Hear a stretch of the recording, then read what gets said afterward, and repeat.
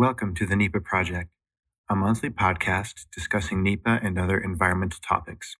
In this episode, we will discuss President Trump's executive order for infrastructure projects and what it means for agencies.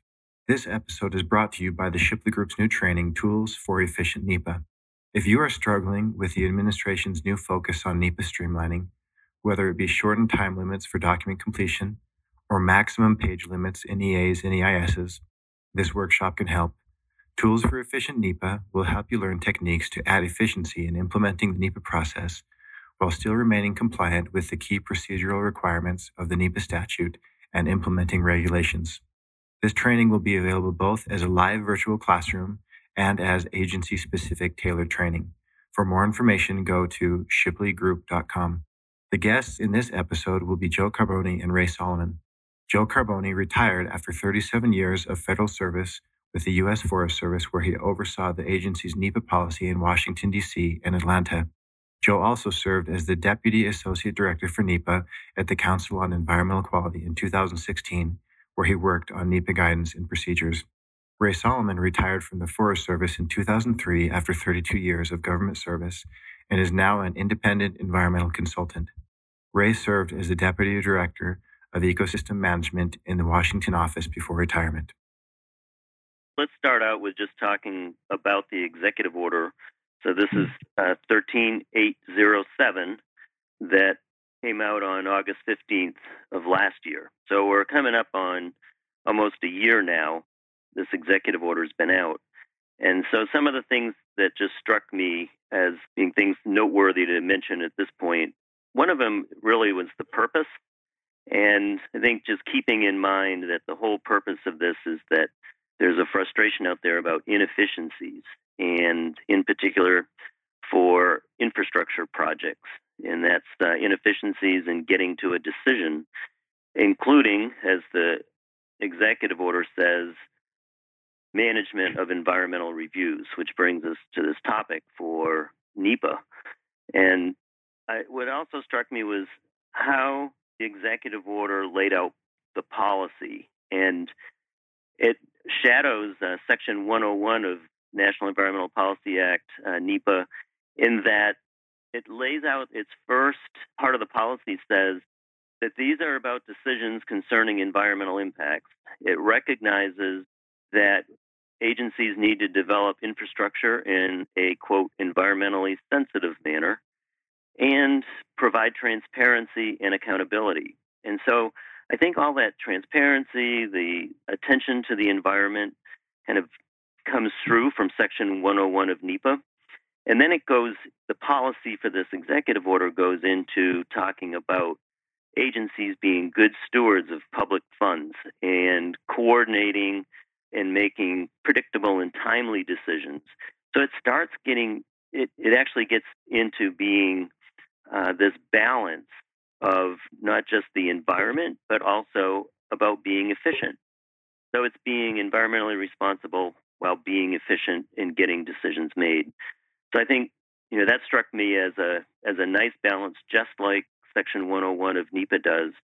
It recognizes both the environment and all the benefits that Americans enjoy, including social and economic benefits. And that, so I thought the executive order strikes a good tone on that.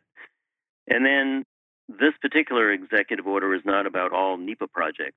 The things that it involves are major infrastructure projects, which the executive order defines as those projects with multiple federal agency authorizations. It has to be an environmental impact statement, and that the project sponsor has reasonably available funds for the project. And so this is not about the entire NEPA process. It's just a pretty narrow window that at least the executive order addresses. And then it lays out agency performance accountability, and it strives for a 2-year average time process for environmental reviews for these infrastructure projects, sets up a tracking and scoring system for major infrastructure projects, and calls for this one federal decision where there'll be a lead federal agency responsible for navigating the project through. And then it also requires the use of the dashboard that agencies have been using under other legislation. So, Ray, have you got any, what's your insight on just the executive order itself? Not that I want to be a contrarian on this stuff, but I view the executive order kind of like, as you suggested, with Section 101 and 102 of NEPA, in that 101 is a general policy, and it's got very laudable things, which is fine for the first section on the policy that the president has laid out here, which that's fine. The problem I have with it is, unlike NEPA, where in Section 102.2c, it goes into very specific requirements of you will, content of what needs to be considered in order to get to this policy. In this particular executive order, it's all about getting it done faster. I mean, it really is about efficiency, which I don't object to that. I think efficiency is something that the federal government needs to work on. But it is clear to me from the executive order that it is causing agencies to look at the way in which they go about doing their NEPA analyses.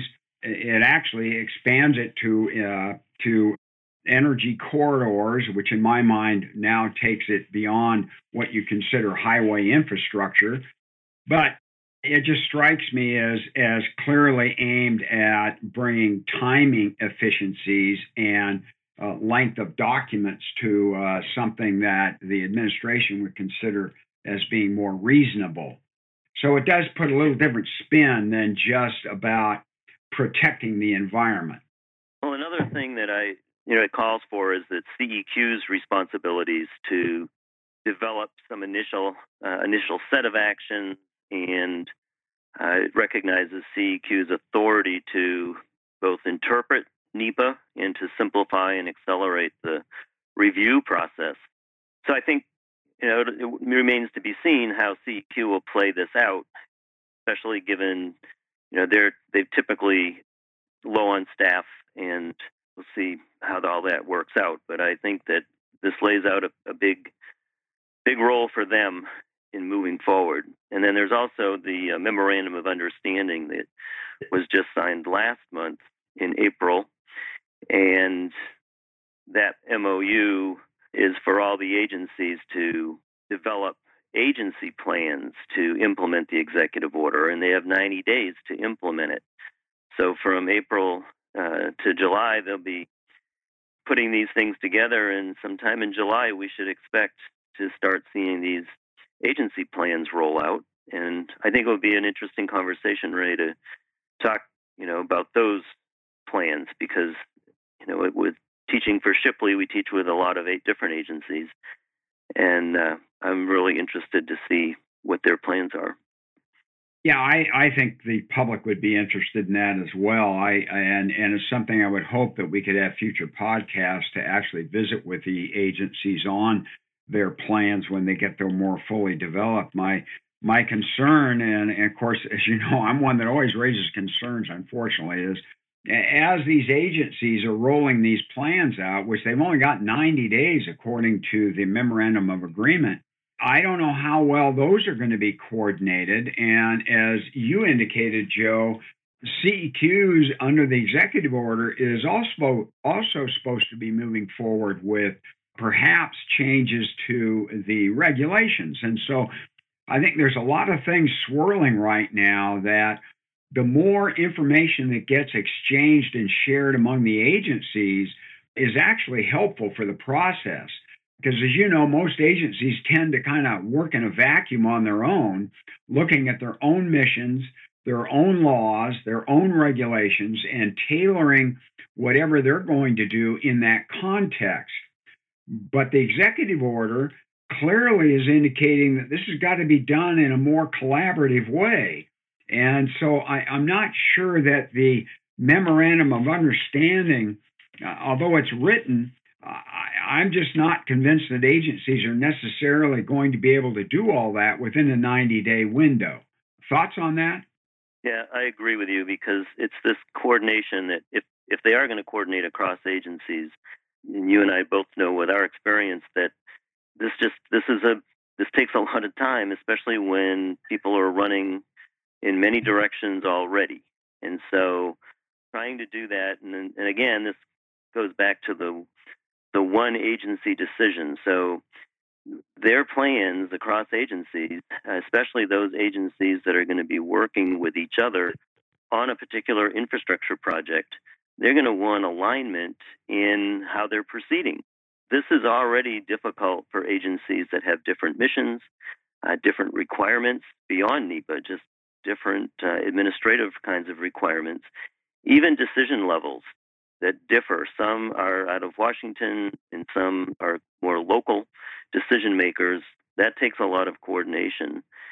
So it'll be interesting to see how the agency plans do that coordination up front. Yeah, especially given, as you know, that the Forest Service has an objection process, FERC has another objection process, and with FERC, it depends on where you enter into that working relationship with them, and then you've got BLM with their objection process, and how that is going to fit within this one decision process. In the memorandum of agreement, there's some indication they have sensitivity to FERC, but there was no recognition of that sensitivity to BLM or Forest Service. So I'm not sure that this is going to move in an efficient way as they might have wanted it to. Right. And so, all of these objection processes come from other statutes, at least I know the Forest Service does, and these are not necessarily controlled by the NEPA regulations or agency NEPA procedures. So there are things that have always needed to be coordinated, and in some cases where I know where the Forest Service and Department of Interior have had, Bureau of Land Management have had joint decisions, or they've both had decisions to make. They've have mechanisms to allow for, say, one objection process, but that all takes coordination, and I don't see this as being anything new. It's just reality, and if anything, maybe the MOU and the executive order puts it back on the front burner that, hey, there's an expectation here. You're going to coordinate and get this process aligned, even recognizing that there are differences across agencies. So the other thing, Joe, I think that this effort does, which is a real positive, is depending on what they find as the agencies start rolling this out, and really, if they do it more collaborative, I think there's an opportunity to identify for Congress the various components of the laws that are controlling some of these analyses that do make things much more difficult. And so perhaps out of this could be some additional thoughts from the administration for legislative changes. I mean, they've already sent up to the Hill their legislative agenda for environmental analysis and infrastructure. So this could be a very positive aspect of yet clarifying more clearly some of those very specific things that Congress could do to make this much more efficient. Right. I was just thinking about that same thing, and I was wondering if you had any comments on the alignment of the legislative agenda that's gone out with this executive order, and see some overlap in those things. Yeah, I mean, there clearly is an overlap with the executive order. I think the legislative initiative or the infrastructure legislative outline that was put out by the administration goes into, I think, more clearly defined rationale and thinking on what exactly they would want done. But it does go well beyond just our NEPA interests. I mean, it clearly gets into the Endangered Species Act, National Historic Preservation Act, Clean Water Act, 404 permitting, ESA authorities, even to the point where they're talking about judicial realignment. So it's a very broad agenda, and I think this initiative on the part of the agencies could help to really focus that, to really deal with the Congress in a way that, look, don't go throwing out the baby with the bathwater. Let's be more strategic and more surgical about what we're going to change and why we're going to change it. Yeah, I agree with that. Surgical changes is, in my experience anyway, that's been the best way to move pieces forward in a productive way without throwing the baby out with the bathwater, and also to just bring alignment with coalitions that agree on incremental changes without causing more strife across party lines and so forth.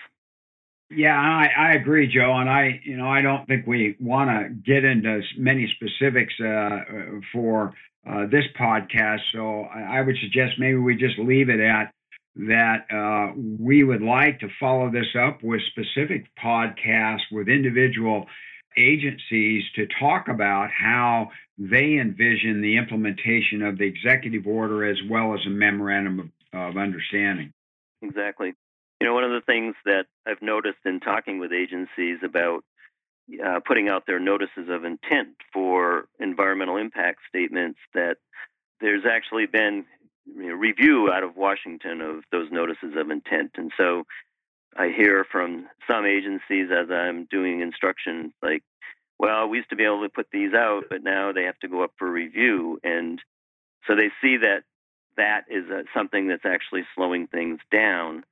But I look at the memorandum of understanding, and there is some discussion in there which might bring some relief to agencies about it, that the MOU is looking at not unreasonably delaying these NOIs. But that being said, there seems to be more emphasis on getting alignment within an agency about a major infrastructure project that, all right, here's the cooperating agencies, here's where there is funding that's available, and before launching into the NEPA process, to figure out, is this something that the agency can do? Is it something that is wanted? Is there a need for it before the launch?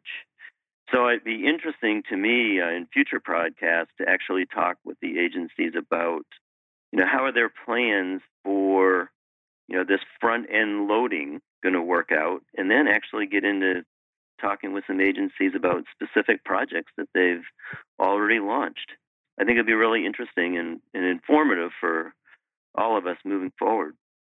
Yeah, you remind me of when I was doing work with Ray Clark down at Duke University. I remember Ray used to talk about his pithy statements, and one that has always struck me as really on the mark over the years was Ray used to say, "To kill a dumb project is a public service," and I think this more upfront coordination before you launch the notice of intent does exactly what Ray was suggesting, and that is, think your way through what you really want to propose. Make sure this is something that the federal government wants to spend money on before you just launch off with a notice of intent and start spending federal resources on something that gets killed in the end. Yep, exactly. And, Ray, yours and you and I worked years ago now on this whole concept of decision making and using the decision science to get a more contemporary view of how decisions are made and how agencies make decisions. And, the literature points time and time again to that important first step in figuring out, is there a need? Is there a need for a project, and is there even a decision that needs to be made? And that itself takes a lot of work and a lot of time, and it should take a lot of time. And then as you get several agencies that are involved with that, each having decisions to make, it becomes more complex and also more important to engage early. Yeah, well, and as you and I both know, that's the one thing that you and I have always emphasized in our Shipley training is the importance of the purpose and need and how it's written and how it's structured, and all of that leads to the whole idea that if the purpose and need isn't well structured, then the rest of your project is likely to get tied up in all kinds of knots. And I guess that's in part some of my concerns with this executive order and memorandum of understanding is I hope that people really think about what's the nature of the problem we're trying to solve here before you just launch off with all kinds of solutions. And unfortunately, I see a lot of perceived solutions in the memorandum of understanding and the executive order that I'm not so sure they've clearly thought through where the real hangups in the process are. Yep, that's a good observation, Ray. Putting into practice the whole concept of approaching good decision making, understanding the problem before launching. And I know working with teams in the past, interdisciplinary teams, and you get into the alternatives phase, you're looking at, well, what are some alternatives? And the team is having a hard time, and so they put back on the table. I said, well, what is the purpose and need of this project? And they start telling you, and you find out that there's not total agreement on that. In fact, they're all trying to solve different problems. And I think that frustration comes through time and time again. It's not a NEPA thing. It's about decision making. And I hope the agencies are allowed to or think through in their plans to move forward that they're actually identifying real problems to solve. Which I think the executive order and the MOU are focusing on the one decision document. I'm not sure though by having a decision document that necessarily really deals with the problem. I think the problem is much more deeply founded in missions and funding of agencies than it is in setting the agencies down and agreeing on some problem that they can all agree on. Given the diverse mission of agencies, I'm not so sure that that's something that's going to be easily agreed to. Yep, I totally agree with you on that. This one federal decision, it's one thing to put it in a single record of decision and coordinate all of that. The other is, as you say, the bigger lift is trying to actually get on the same page for the same decision. And some agencies are not decision makers, but they have a regulatory responsibility to review and to make recommendations or to impose certain mitigations, if you will, for projects that are under their authority. And it's not a decision. It doesn't have to be in alignment with the decision. So it's going to be interesting because they all have different missions and responsibilities. And I hope we can follow this up with other podcasts with these agencies and direct some questions specifically at how are they proposing as part of their plan to resolve some of these differences in missions and regulatory authorities. Thank you for listening to this episode of the NEPA Project. To view the transcript of this discussion, please go to shipleygroup.com/podcast. If you have any questions or comments in regards to this episode, or you have any topics or ideas for future episodes, please reach out to Shipley at shipleygroup.com. We would love to hear from you. If you found this episode helpful, please subscribe on iTunes or anywhere you listen to podcasts, and share this podcast with your colleagues. This episode was brought to you by the Shipley Group's new training, Tools for Efficient NEPA. If you are struggling with the administration's new focus on NEPA streamlining, whether it be shortened time limits for document completion or maximum page limits in EAs and EISs, this workshop can help. Tools for Efficient NEPA will help you learn techniques to add efficiency in implementing the NEPA process while still remaining compliant with the key procedural requirements of the NEPA statute and implementing regulations. This training will be available both as a live virtual classroom and as agency-specific tailored training. For more information, go to shipleygroup.com. Thanks for listening, and remember, NEPA is just good planning and decision-making.